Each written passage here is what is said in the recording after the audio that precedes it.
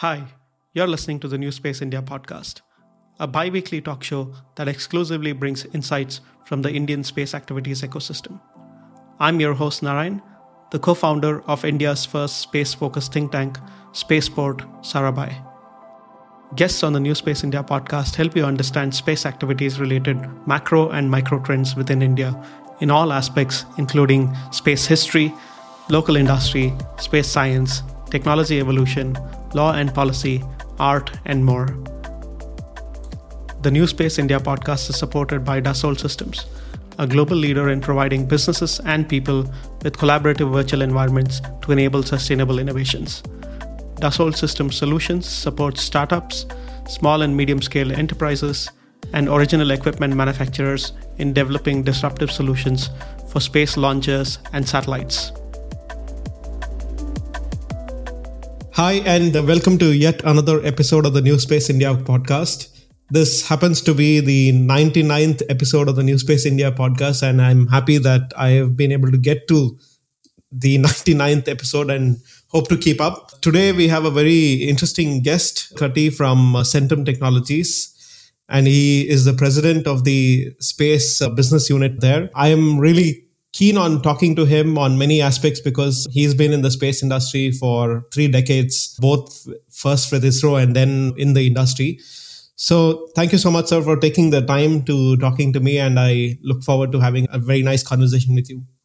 Thank you so much. And it's a privilege for me also to be a part of this wonderful series of podcasts that you have been working on. Thank you. Before we begin about talking about Centum Technologies and so on, let's talk a little bit about your own background with respect to space and how you started your career and the days in which you started your career, how the country was, how the institutions were with ISRO and other industries around.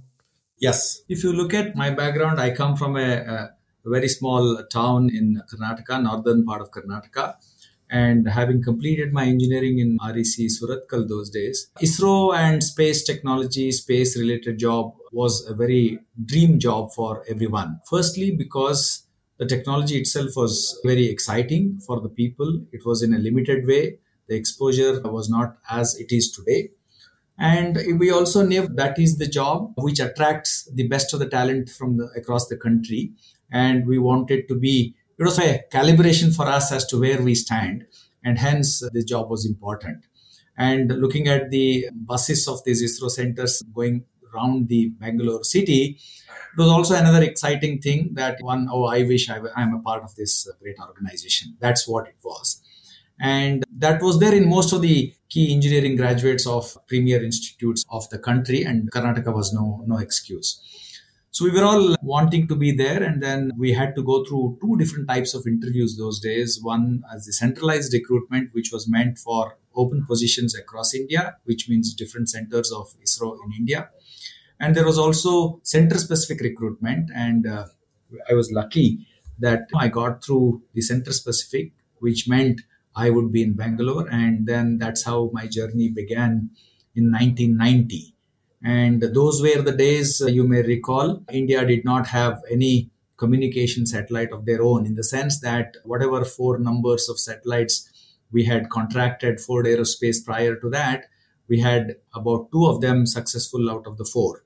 So that was the only history, and I think good number of scientists had spent about 3 to 4 years in US learning the technologies of geocommunication satellites, and then they had come back, and then India and ISRO had embarked upon INSAT-2 series of indigenous communication satellites. And to my luck, I was put in INSAT series of communication satellite system integration when I joined ISRO, and then started the journey. Because once you are in a system integration, there are only 3 divisions which give you knowledge of entire satellite technology. One, if you are in program management, you will get to know all the people, all the associated designers and the subsystems. If you are in quality assurance, so would be the case. And the third and the most important is if you are in a system integration, every subsystem designer and the subsystems would land up in your clean room. And then you would get to know each one of them and then integrate, interface, all of that you would do. And then you have a system overview of how a communication satellite works. And since many of the senior scientists who had joined then were also building these kind of satellites for the first time, designing these satellites for the first time. We did go through an engineering, thermal, and then the flight model. And that's how the journey began. And I still relish those days. Those 10 years of what I spent inside have made me what I am today outside of ISRO. So overall, it has been an exciting journey. Oh, thank you so much. That's a very interesting background at that point of time. Now, when you talk about ISRO at that point of time and then the industry at that point of time, since you were inducted into ISRO at the beginning and you were overseeing a lot of the efforts internally, what was the industry like, the local industry like at that point of time? How mature were the local industries? How much of interfacing you had to do sitting inside of ISRO with them? And then eventually, what made the case for you to say that I'm going to step into the industry? If you look at the 90s, when I said just the satellite technologies in communication had begun, we had, to our credit, about 3 to 4 remote sensing satellites by then. There was no industry, barring few of the launch vehicle related industries who were doing large scale mechanical systems and engines and things like that. But if you look at it from a satellite side and an electronics perspective, from a pin to a satellite, to a board, to a module, to a subsystem, everything was done inside ISRO. So there was nothing like an industry. The only industry was where ISRO would go and buy components from different parts of the world. Of course, there were limited number of even distributors within India, but most of them OEMs were there. But for the components, there was nothing like an industry where ISRO was buying. So from a non-existent industry, it took almost 10 more years, I could see, till 2000, the situation was not any different. But I think with the clear successes in those 90 to 2000, where we had about 3 to 4 communication satellites and few of the remote sensing satellites, the overall pressure to deal with multiple missions per year, because in 90s you used to have 1 or 2 missions per year. But then when slowly it started progressing to about 3 to 4 missions per year, then the pressure started as to, is there a need for us to do this? This is a repeatable subsystem. Should we not look at it from a manufacturing point of view? But while the thought was correct from the program and the schedule point of view, in the scientist's mind, it was always a case that, no, I don't think any industry would be ready to do this because this is quite complex, the reliability requirements are quite high. Industry would not be able to do it. The qualification or the overall knowledge of the team members within the industry can't be as much as what it is inside ISRO. So I think there were multiple apprehensions which made them really difficult to believe that it is very difficult to go to industry. So I think in 2000, when the overall mission plan, number of missions per year or the annual 5-year planning of ISRO started, then there were need of some satellites which had, for example, the radar imaging satellites had one subsystem in 500 numbers and another subsystem in 300 numbers. Till then, no doubt the subsystems or the LRUs, whatever you call, were made inside ISRO, but they were all 1 number, 2 number, at the most main redundant, dual redundant, things like that. So 3-4 number was maximum. So suddenly in these large scale radar imaging satellites, when the number of subsystems required were to the tune of hundreds, then they realized that, no, I think this is not possible to be done in industry in the time without industry, and definitely not with the time frame that they were looking for. So I think that is where I clearly remember ISRO organized a seminar in Hotel Leela next to ISRO in the old airport road in Bangalore, asking for industries to participate. And that is when some of the industries participated and expressed their views. So till then, till 2000, I think there was no industry as far as satellite was concerned. Launch vehicle, I know it was a much better situation. There were few industries, though they were large-scale industries. So that's how the story unfurled as far as industrialization concerned. Then, of course, 2000 to another 10, 15 years, industry for ISRO meant someone who does what ISRO wanted them to do. Meaning, I will give you my design, I will give you my product, drawings, you build to those drawings, you print to those drawings. That's how. And even till today, majority of the industries, barring few, operate in that mode itself. So few of the industries who have their own design engineering capabilities, who have their own ambitions to grow vertically upwards, decided to put their designs, put the analysis team, and then started going back to ISRO and saying, we can do this. We will duplicate what you have systems and tools and softwares, what you have inside ISRO, and we would be able to do those kind of work. And then some centers welcomed it. Some centers have still not openly welcomed it, but then reluctantly trying to get that done. Some centers are still not open. So I think that's how the situation is even till today. And thank you so much again in explaining that. But one thing that I wanted you to really address is the motivation itself part of it, the last part of the question, which you are probably pretty well settled inside of ISRO as an engineer. And obviously it brings a lot of respect working in an institution like ISRO. What is your motivation to say that, look, I am going to quit this comfortable position inside such a government agency to then say, I want to head to try to see what happens in the industry? Yes. So you're combining two aspects in this question, which is why did you have to leave ISRO when you were happily enjoying the technical aspects of what you were doing to go to an industry which was not ready? And then what made you do that? If that's the question, I would answer it in a couple of ways. One is, I think within ISRO, one would get to integrate satellites, one would get to design satellite subsystems, etc. So that was a good thing. And when you start getting into deeper into those streams, somewhere when some kind of a repetitivity starts, or you're wanting to do the speed versus can do versus what is enabled to do, they start differing, or there is a mismatch in these speeds, then you start thinking, oh, then should I do that and encourage my own thoughts and then get out to the industry and do something? I think that is the thought process which will start. But you can imagine way back in 2000, there was not as much as open opportunities, including the salaries inside ISRO were more than what other industries were offering, because the situation was not as what it is today. So it was very difficult. But only thing that motivated us is that we have spent about 10 years, especially in my case, on high technology areas in something which is niche, something which is very high end for the country in terms of science and technology and the technologies, materials, etc.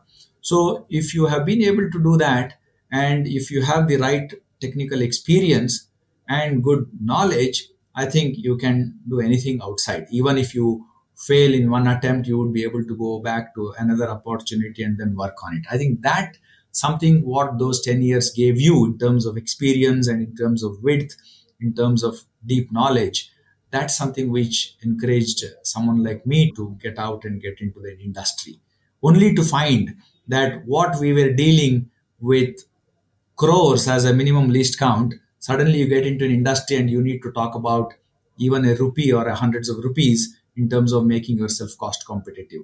So while that was a very big surprise from what we would have otherwise seen as third or a fourth decimal inside ISRO to a prominent number outside ISRO, while that was really challenging for a few months, but I think once you understood that you can always polish your things, make yourself more productive, make yourself more competitive, and the only way to do it is to look at it in terms of time, look at it in terms of money, then the appreciation for those kind of activities began.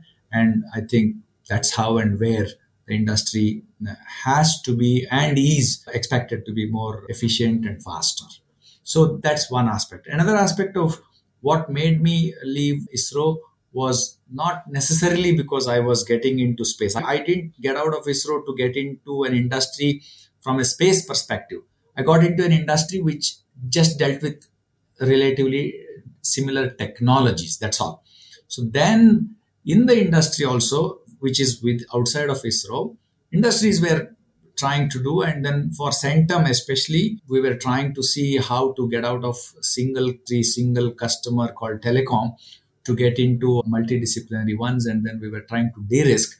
And then after I joined Centum, almost on the similar timelines, Centum, we approached ISRO, being in Bangalore, and asked for ourselves for qualification. Meanwhile, ISRO, like I said, was also looking for industries only then because of the radar imaging satellite kind of requirements. So I think the timings matched perfectly. So I got out of ISRO and then immediately could get into ISRO kind of activities. That was not by design, but by some kind of a coincidence. Great. It's very interesting to see also different people with different motivations, obviously, to contribute in one form or the other in their own development and in the development of the sector in one form or the other. But then you mentioned briefly about Centum's interest in diversifying its customer base from telecom to the others. So space, I guess at that point of time, I'm not sure how much of the volume in business was available, unlike telecom or others, because telecom probably underwent the liberalization and opening up to the private sector, and space is still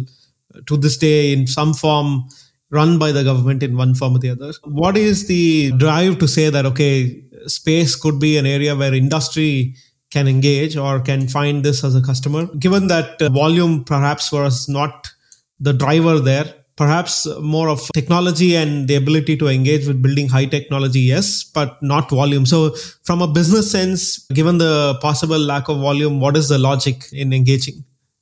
Good question. And I think the situation, though, has not changed significantly.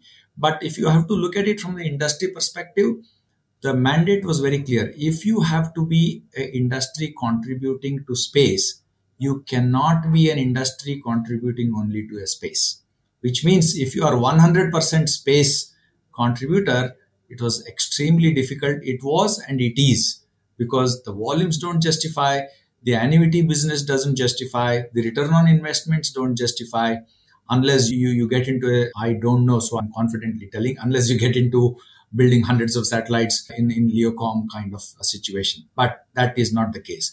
So it is extremely risky to be in only one sector called space and to be that industry. We were able to continue to, I'm now talking about 2000 when we decided to get into space.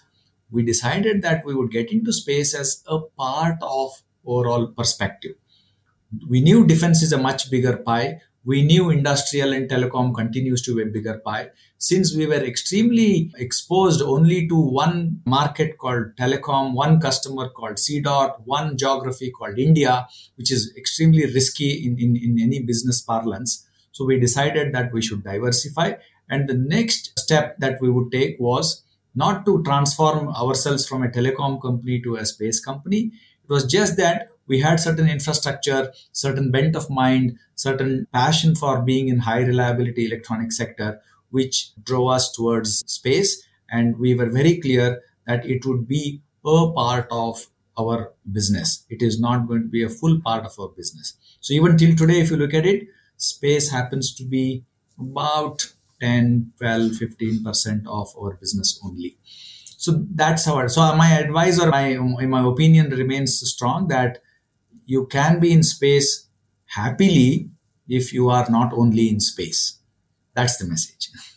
Right. That's actually a really wise advice, I suppose. And I think there's a lot of insight in that one sentence for sure. When you approach ISRO at that point of time, what was let's say, the mood inside of people who are wanting to approach ISRO as an industry partner? How does then ISRO qualify that you are a right industry partner, or if you have a certain requirement and so on? Because I'm not sure if there is an extremely formal process, because I believe that maybe even today, hundreds of companies want to get involved with ISRO in one form or the other. That means for them, it's also then government business and government as a customer. What makes it credible over one industry or the other, or what is the process, and how can somebody then say we have a legitimate business here and we should be encouraging them inside of an organization like ISRO? I think it was not a very structured plan to go to industry and go through the process of industrialization as far as ISRO is concerned. This is my assessment. But I think, like I said, thanks to the pressures coming out of certain programs that they were embarking upon, they had no choice but to look at someone outside of their system who could do that. And that was the industry. And that pull was also something which is program specific. See, another important aspect to note is that industry expects, however small or big it is, some kind of an annuity business. Lumpy businesses are very nice. Suddenly you get an opportunity to execute a business on one program. For those duration when you are executing it, it's all nice, very creamy business.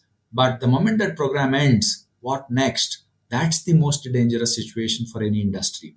So industry would look for annuity business, and when ISRO wanted to go to the industry, there were not many big things that they could offer to industry because of annuity, because there were not so many programs.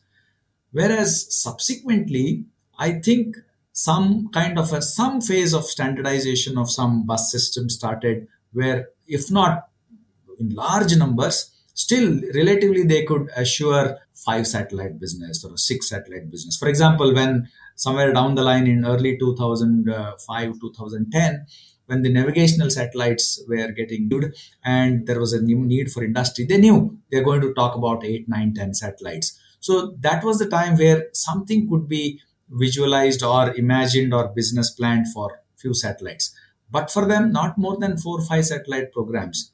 Whereas the situation in rocket electronics is different. The moment PSLV started gaining its popularity, they knew their missions would be defined, and rocket being a standard and generally the subsystems don't change. The launcher team within ISRO started going to the industry for productionization of the avionics of the launchers. So I think that was a little more streamlined one. Whereas the satellite fraternity could not, and even till today are not in a position to plan annuity business for industry. Now, of course, subsequent to 2020 May, when opening of the space sector happened, the scenario has totally changed. But I'm now talking about phases between 2000, where industrialization just was thought of, to 2020, where they had their own programs and things which they were planning. Within these 20 years, we could see different phases. But still, the point remains that it has not been a very totally dependable, 100% dependable business at all for someone who is serious in the business and someone who would like to be of some significant size. So one of the follow-up questions here is, how has your experience of working with space and ISRO at Centum, has it at all contributed to your work in defense and telecom, for example? Because you are obviously dealing with very high technology, high quality performance being really cutting edge and so on. And is there internal knowledge transfer that can be useful for development of products in defense and telecom? And has that translated very well inside of the organization? Very good point on this. I would explain it in two perspectives. One is, we were lucky that from a telecom, we straight away went up there in space and got ourselves qualified and started doing business. So if you see today, 2002 onwards, every PSLV, every GSLV, every satellite, be it scientific, telecom, navigational, or Earth observation, every mission of ISRO, we have about anywhere from 300 to as high as 900 module subsystems in each of those missions. But the point I would like to say is that when you got yourself qualified to space standards, which was a rigorous 2000 to 2001 end, almost about 18 to 20 months of rigorous qualification, the first qualification, which incidentally happened for microelectronic modules. And then subsequently, we got qualified for high-end subsystems and systems and all of that. So you qualify your processes, you qualify your people, you qualify your documentation, you qualify your design. So all of that happened and then only increased over the last 2 decades. But we were lucky that we went from telecom to space, which means we were able to set ourselves internally the highest standards in terms of managing the high reliability, high technology business. So when we were moving in the space domain, coming to a little down to defense was not a difficult task. Everyone who wanted to qualify us for defense found it very easy because, oh, you have been complying to space standards. I think mine is a shade lesser. Or mine is much lesser than what you are qualified to. So I don't see any qualification. And the deliveries to ISRO also gave us some kind of comfort to the customers of defense that if you have been able to deliver to such critical programs, I'm sure you will be able to do it for my platforms. So that was the plus point of being in space early in the days and then spreading ourselves to defense. And then we have been also using those high reliability sectors in some cases to few areas of automotive, which we don't continue to do, but definitely few areas of medical. So today what we do, we have set that culture. We have picked up that high technology, high reliability, medium volume. That is something which is a common thread that binds all the market segments we as Centum are in. So, which means you set your DNA with space standards and try and operate around them, though you have to cater to different customers' requirements. But your DNA has got high reliability, high technology, cost conscious. All of that will become natural. That is the plus point.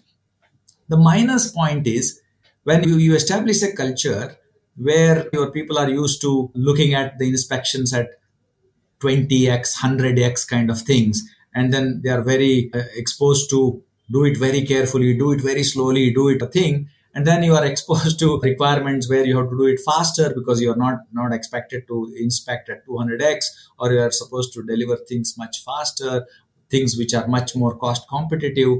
All of that, this becomes a little of a disadvantage. But I think we have tried to judiciously use these two strengths and then try to modify such that we don't lose the basic foundation of high reliability, high technology concept, but yet we would also be able to cater to the market specific requirements of defense, because within defense the airborne defense requirements are different. The tank electronics goes through different qualification, the radars on ground would go to different, radars airborne would go through different. So I think defense is a much wide opportunity, much wider scope for exhibiting your quality consciousness. But I think we have been judiciously using. But otherwise, no, if you use the same manpower, which is expensive, and if you use the same methodologies, which was meant for space to all others, it would be an overkill at times. But I think you need to be conscious and then manage them both, because both are meant for in their own way. But one of the reasons why we had to exit the automotive was automotive demands the reliability requirements of a space, but when it comes to price points, there is no comparison.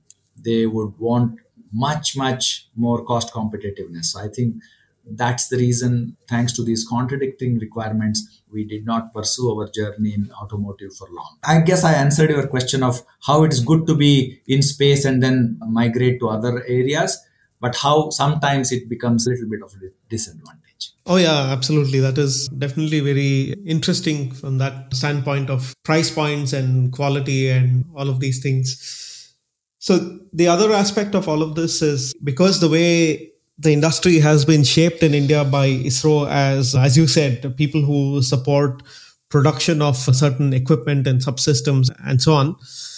I wanted to ask you your views on, firstly, from your perspective, do you have engagement going on with, let's say, non-ISRO but non-Indian customers? Because the way the engagement structure has been with ISRO, does it allow you to do this very well, or in which areas do you think you can then allow? The other is then, I guess, when ISRO engages with industry, it then engages in its programs. And one of the aspects of this is that if you then are engaged to manufacture something and you're not engaged in actually designing something, then you lose a lot of control on the IP itself. And that means that you lose control of the ability to market and sell that product to customers all around the world.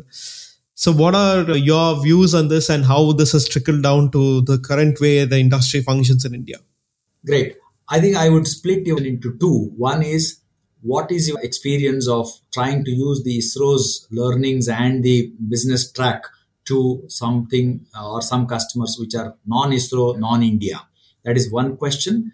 And the second question, the second part, what I would answer is that, has it enabled you to move up the value chain? Can I take it that way before I answer this question? Yeah, absolutely. Okay. The first one is that till today, even today, we are 80% export. So while we are in high reliability, high technology, medium volume game as our DNA in Centum, our outlook has also been that of a global company. We have been exporting outside of India since 1997. And even today, we export generally about 80% of our revenue comes from outside of India. So having said that, it was very natural for us to think, can we do that in space as well? So when I say 80%, it was not in space. But when we started looking at it, if we have been successfully shipping our products, either manufacturing or a part of a design manufacturing combination, can we do that in space as well? When we looked at that, since I think 2005 6 onwards, because I have been here for the last 22 years, I've been trying to sell our capabilities and the strengths and the credentials to the space customers outside of India.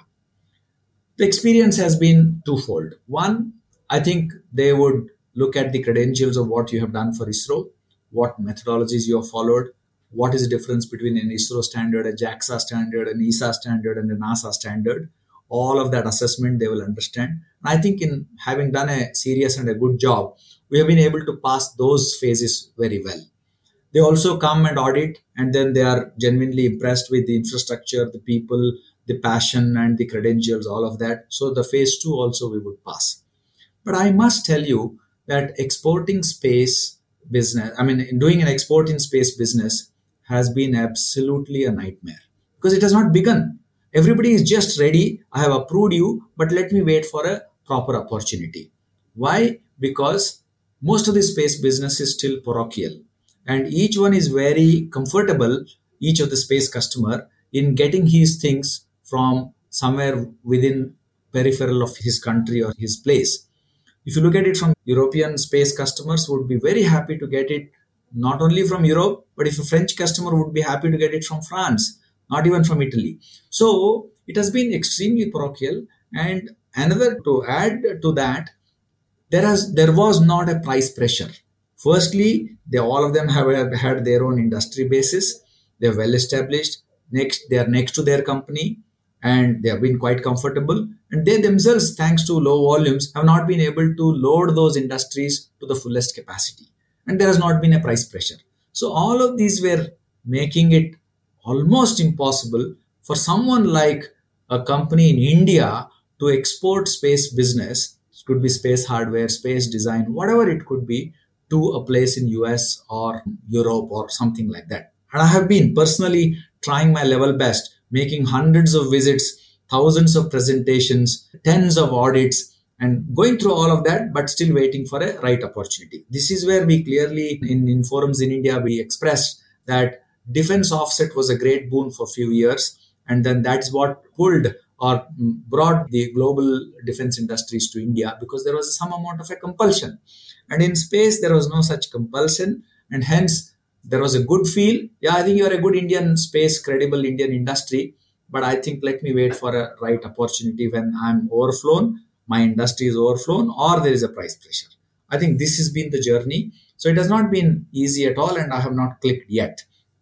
Having said that, when slowly the price pressures have begun, there is a thinking going on, especially OneWebs and Telesats or all of this. Again, Starlink is not an example because I think most of it is what I have heard is gets done within. There's no huge outside free base for that program. But I think OneWeb and Telesat kind of forthcoming Telesat kind of programs, there is a good thinking, advanced planning that is happening as to go globally and get hold of good industries across the globe and then try and work with them. But still, I haven't seen a success. When people very happily and easily tell, oh, you have done this for me, this will have a very big global opportunity, I give a smile and then say, not really, because that has been not the case for the last 10 years. So this is our experience as far as exporting space is concerned. Hopefully, with the opening up of economy, with smaller satellites coming into play, with all of that, I think the situation should change and we should be able to do.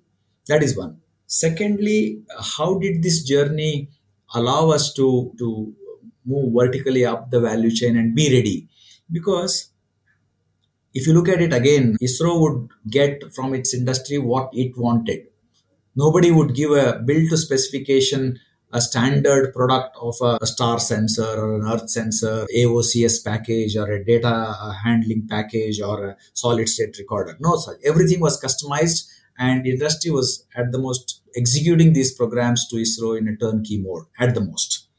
But the industry business in outside of India, whether it is in Europe or US, wherever I have been seeing, they look at the standard products coming out of these industries and then they buy.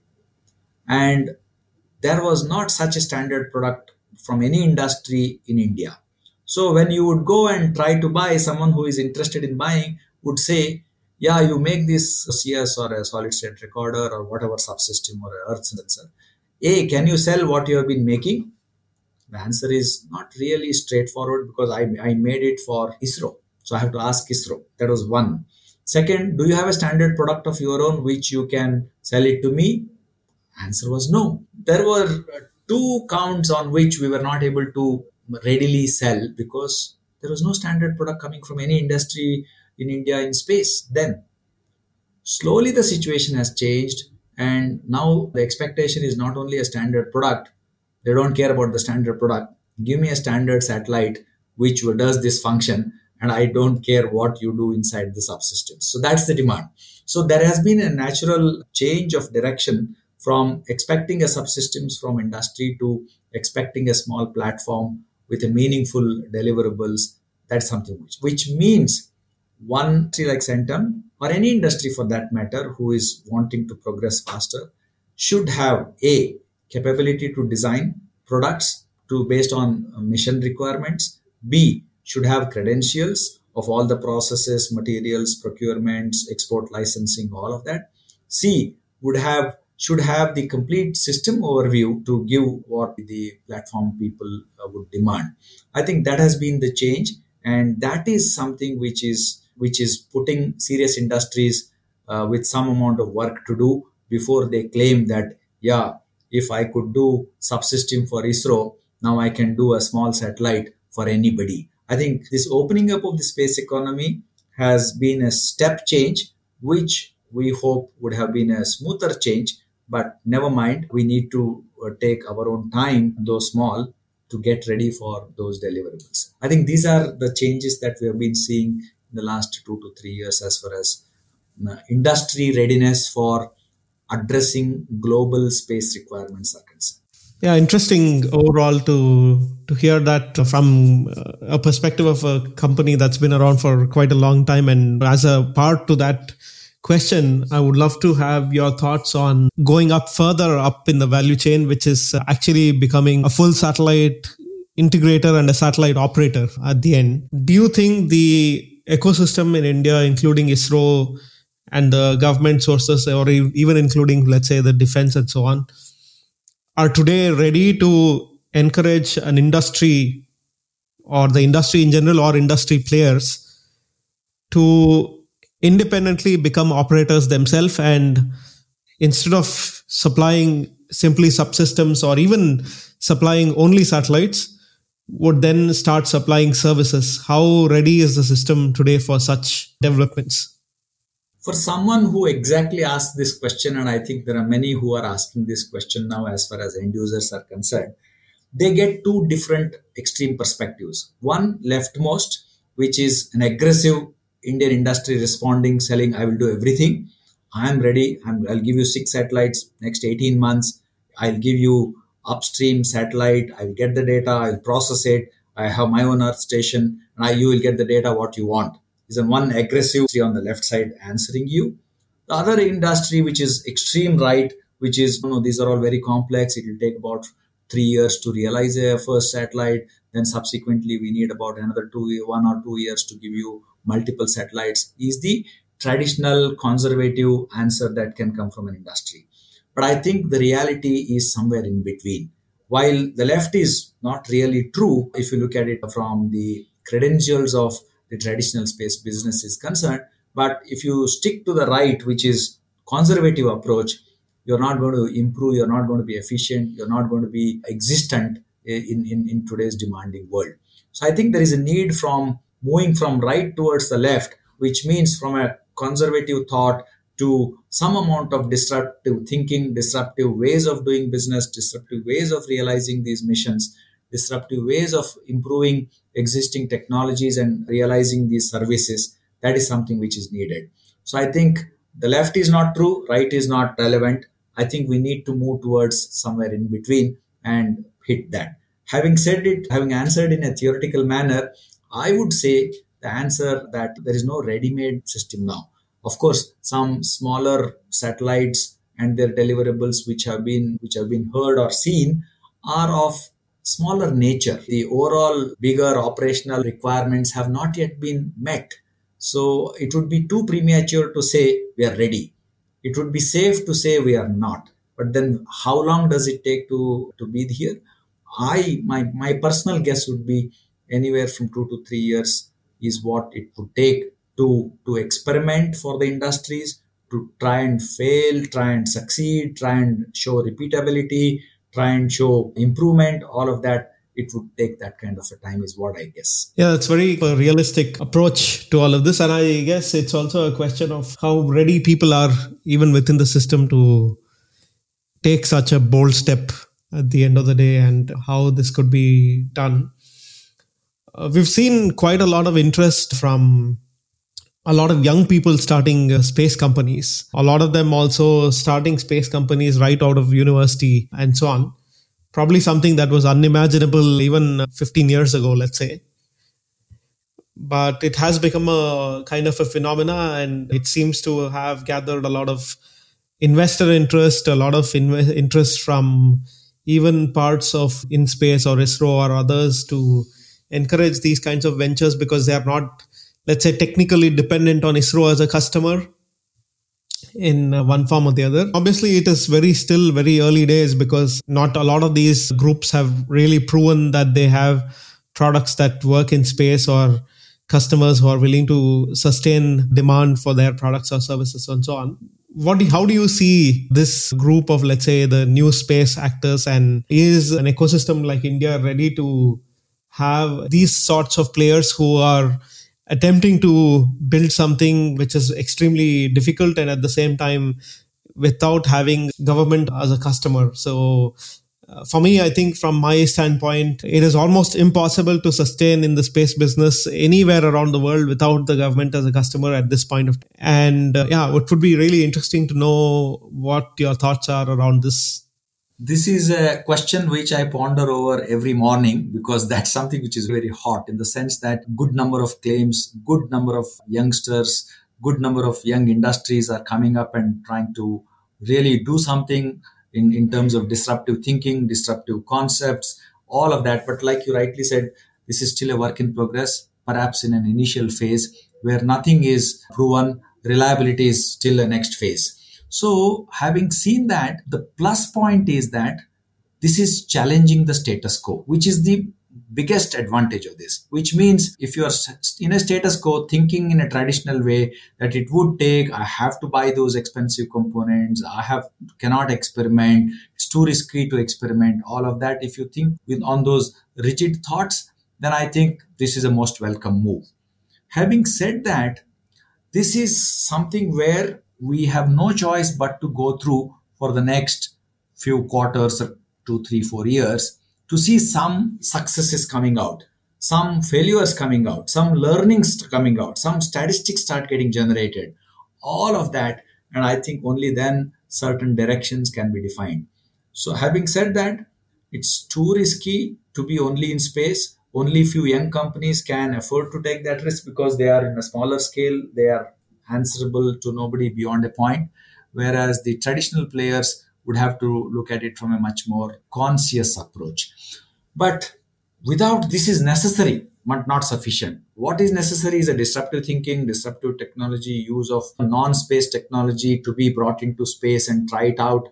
All of that is necessary, but it is not sufficient till it is proven that a percentage of it is successfully transformed into an operational activity.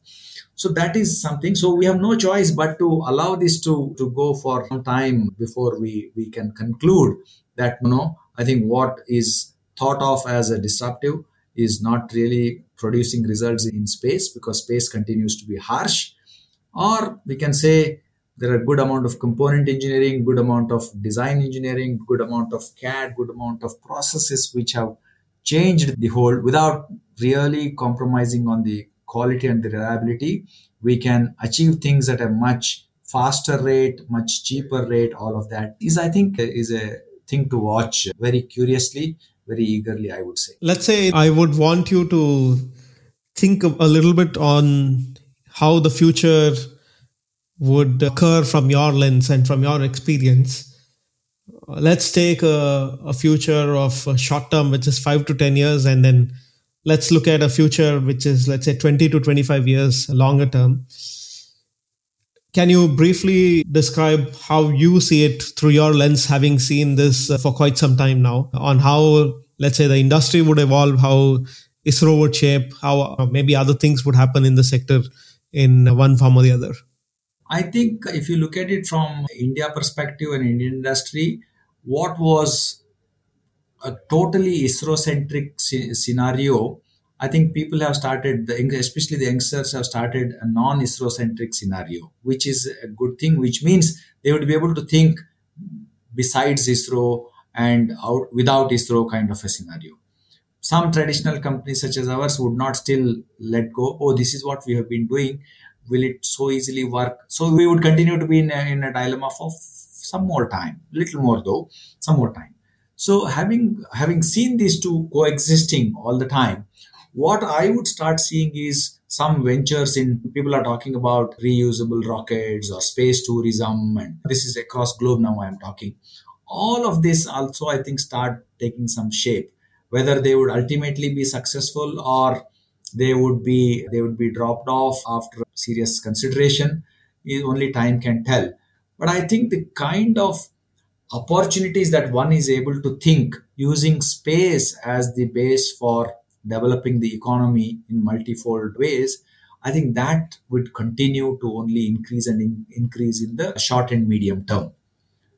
But in the process, we would also be creating things like debris and collisions, and all of that would also start popping up, because it's like similar situation on a Bangalore traffic. While the number of bikes are more, sales are good, number of cars are more, economy is booming, all of that is good, but you will see the mess on on the road. So I think we would also try and see the ill effects of these experimentation in the medium to long term. So unless we continue to look at it from a holistic perspective, that why I do this, let me weigh the cons of it, as to I gain something out of this 10 satellites, but I would also lose something because I would be creating debris. That co-thinking, if it is not done, then I think we would not be doing right for our next and next generations. But these are the days of experimentation. We should continue, and downstream is something which is good, because simply because with one satellite, if you can think of using the data in multiple ways, which it's expected to be multiple times bigger than the upstream business, I think those are the best ways to think. Don't create too many things upstream, but at the same time, minimize the upstream and maximize the downstream. Something of those applications are most welcome, because it doesn't draw any resources. It doesn't, it's asset light. It can be thought of with in a much faster way. There is no need of huge qualification and things like that. The gestation times are quite low. All of that, I think those advantages can be put to use. And if you can focus more on downstream, multiple applications, that would be the way to go without harming the ecosystem in space, but still utilizing those applications to reach wider footprint on Earth. I think that's the way to go, is what I feel. Great. I think these are fascinating insights for sure.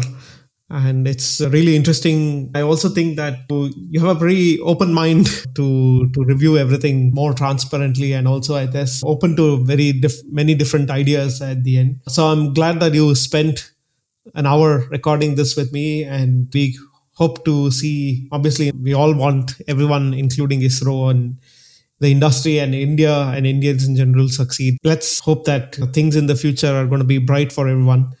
And again, thank you so much for spending the time with me in recording this episode. Thank you so much. It has always been a pleasure, and I have been wanting to share these kind of things with you, because I see you articulating it very well in multiple media, and it would be nice to calibrate our thoughts along with you. I enjoyed it, and thank you so much for making me a part of this 99th podcast.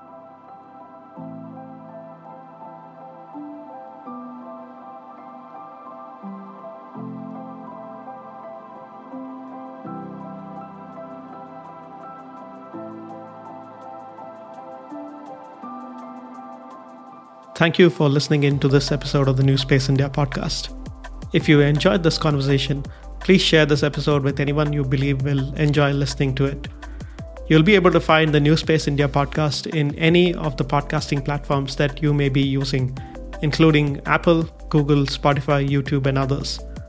Do subscribe to the podcast in case you want to receive new episodes automatically. I'm grateful if you're able to leave a rating for the podcast, which will help others discover it. Thank you for listening in again, and the next episode will be out in the next 2 weeks as usual.